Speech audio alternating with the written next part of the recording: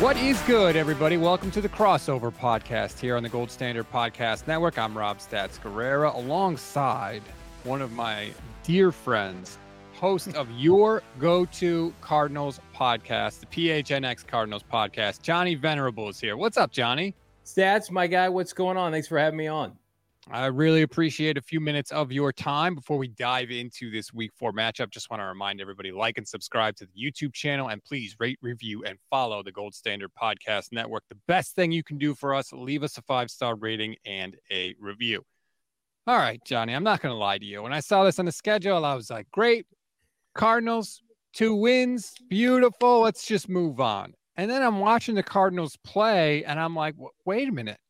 This is not what I was told the Cardinals are. Where is the potato? Where is just this team that's going to roll over and draft Caleb Williams next year? I can't find him. Yeah, they don't exist, at least not right now. I don't think they're a playoff team, but I think we'd be lying to ourselves if we didn't, at times discredit their ability to compete. And I like Jonathan Gannon. I really like the hire, and his coaching staff had immense potential, but you had to see him put it together. You and I were kind of talking off air. At some point, I do think the other shoe is going to fall on any given Sunday because their talent level is compromised. Let's just be frank. Like, they need the 12 draft picks that they have next April to supplement. They've got $80 million in cap, and I think rightfully so. That's what a lot of Cardinal fans were focusing on. They are ahead of schedule, and I think in large part because of Jonathan Gannon, offensive coordinator Drew Petzing, and DC Nick Rallis. They've done a masterful job. Can they keep it up? Especially this weekend, it's a tall task.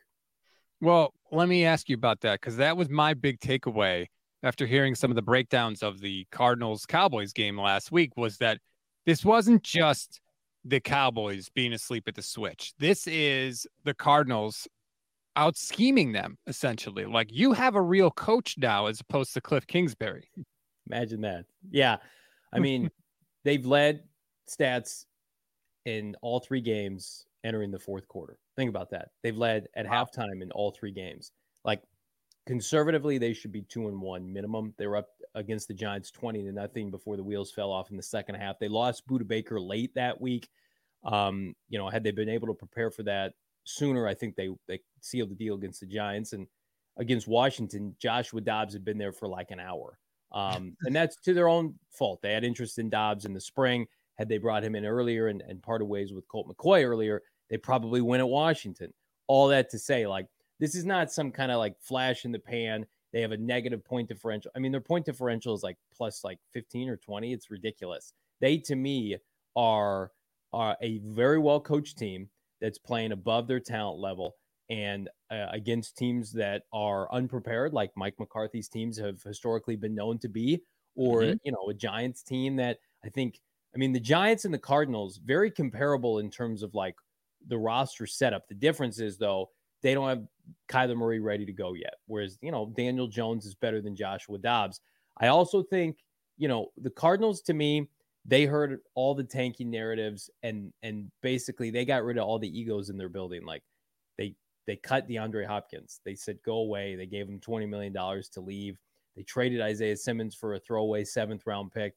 These are all guys that Gannon has hand-selected to go to battle with on Sundays. And again, while they're going to be outmatched from a talent perspective, especially this Sunday, they don't have to worry about guys, quote-unquote, quitting on their team. And I'm not suggesting like, DeAndre Hopkins and Isaiah Simmons were to do that, but they vetted this roster for 6 months, and these are the guys they opt to go to bat with. What I have said is I expect the Niners to have to take a punch. When I looked at it, the Cardinals have scored 18 points on average in the first half of games this season. They've also only scored 18 points in the entire second half of every game this season. So what I'm saying is I think that maybe Arizona comes out, score a touchdown or 2 early. Niners will just have to hang close and then hope to pull away in the second half. Is that reasonable? Yeah, and I think a lot of people would look at like they're being out coached in the second half adjustments. I think it's more they run out of gas because of their talent level. Like, we've talked about this for the course of training camp, preseason. There are going to be games that they lead at half that they blow in the second half. And blow is a difficult term to use, but just don't have the horses to compete. their run defense is a problem. Like Tony Pollard ran well, Saquon Barkley ran well. I mean, can you name a defensive lineman for this team? It's tough, right? And it's a position that they would love to be able to address. They're going to address it in 2024. So what you've got is a hodgepodge of interchangeable guys, practice squad level players. Now they do something kind of unique where they rotate and nobody's playing like more than like 50 to 60% of the snaps. So again, like, is that sustainable? It might be, but not against a team with Christian McCaffrey and, what I think is the best run game, certainly schematically in the NFL. So, I mean, the Cardinals to win this game, and the stats, like Purdy's going to have to be off, and the pass rush is going to have to get home for this team, and the Cardinals are going to have to continue to make minimal mistakes offensively. The reason they lost to Washington, they fumbled twice in the final 14 minutes. They have not turned the ball over since, and that should have led to two victories. It led to one, but no turnovers against Dallas. They forced a turnover of Dak in the end zone. They're playing very safe, complementary football against Nick Bosa and company. That's going to be a tall task. Well, you just mentioned it, but we'll start in this area. 49ers offense, if you were going to really press until it hurts against this Cardinals team, how do I attack you? Up the middle, line of scrimmage. And again, the Cardinals, I mean, this is not a shot at them. They don't have the bodies. They will wear down. And McCarthy and company got away from that. Go look at what some of those red zone possessions look like last week. They could have continued to run Tony Pollard 5 yards a pop on this Cardinal team. They got cute. Dak has been known to throw interceptions in the red zone. They had penalties. San Francisco, to me, obviously is much better coached, and they have, I think, a more sufficient way of how they operate offensively. So I would say it's going to be tempting if Brandon Ayuk plays. Let's air it out. Let's have fun. Let's throw it down the sideline. I would imagine like this is a Christian McCaffrey like 25, 30 touch game. You ride him. I was surprised how much they did against the Giants when that game was out of reach, but I also commend it. If you're paying a guy that much money, he's in his mid to late 20s, like get the most out of him. Try to win a division, try to win a Super Bowl that way. I think the safest bet this week, I mean, I joke with our buddies, like the easiest bet right now on any, gambling side is the McCaffrey anytime touchdown. That feels like a lock every single week. I would imagine this week he'll get his on the ground, and that's how they do it. I mean, it's as cliche as that sounds. You don't have to manipulate it. The Cardinals will probably be in a position where they can stop you, but do they have the talent level? That remains to be seen. In terms of a pass rush, what I've said is Arizona is basically the bizarro Giants. They don't blitz a ton, but they're still very successful at actually getting pressure, even without blitzing. Yeah, schematically, I mean, Gannon did a nice job with Philadelphia last year against the Niners in the postseason. Now I know Purdy left that game, but it's the same defense that he saw. Victor Dimukeje, a 6th-round pick from 2 years ago, is on pace for double-digit sacks. It's ridiculous. Dennis Gardeck has 3 sacks. And I say ridiculous like in the best possible sense. They are less talented than they were last year. They lost J.J. Watt and Zach Allen, yet they're more productive. And again, you subtract Vance Joseph and you insert Jonathan Gannon, Nick Rallis. That's what happens. So I think, the absence of Mike McGlinchey had, from what I've seen and what I've watched of San Francisco, like that's their vulnerable spot right now at right tackle. That's a position that they're going to have to solidify either this year or in next year's draft, it's a strong tackle draft. But to me, if the Cardinals are going to have to exploit the right tackle for San Francisco. Trent Williams is what he is. Can they send pressure? I think they'll blitz a little bit this game to try to rattle Purdy. You can't just let him operate in a clean pocket. There were some opportunities against the Giants, I thought, for the Giants to have a little bit more success. Thibodeau had a sack early on. Like I do think the Cardinals defense will play it and be aggressive in the first half. But again, second half is where it's some of those matchups they're really going to have to press because the pass rush was not there for them in the second half against Washington, the Giants, or the Cowboys. It just ran out of gas. Yeah, Purdy was blitzed 85% of the time against the Giants. Yeah. Wink Martindale just went absolutely nuts. Let's flip it over now. What is the path to success for the Cardinals offense? I think RPOs with Joshua Dobbs, the continuation of this running game, which has seemingly come out of nowhere. I mean, they almost had 200 yards rushing against Dan Quinn at halftime last week. I think trying to get players like Rondale Moore touches in north and south direction. He was underutilized. Let's just call it that with Cliff Kingsbury. Can we just talk about that really quickly? Yeah. How did Jonathan Gannon figure out in 3 games how to use Rondale Moore when Cliff Kingsbury couldn't figure it out in years? I think that we just know the answer. One guy is an NFL head coach and one guy is probably a college OC, right? And then, again, like, that's not shot at Cliff. Cliff's doing well with Caleb Williams. He's being paid by the Cardinals, right, to not coach for them. But I mean, Jonathan Gannon, people rip on him for his pressers and whatever. The guy had 70 sacks and 17 picks as the DC for Philadelphia last year. He got beat by Patrick Mahomes in the Super Bowl, and people want to make him out to be some kind of fraud. He learned under Mike Zimmer. He's got NFL contacts all over the place. He put together a hell of a staff.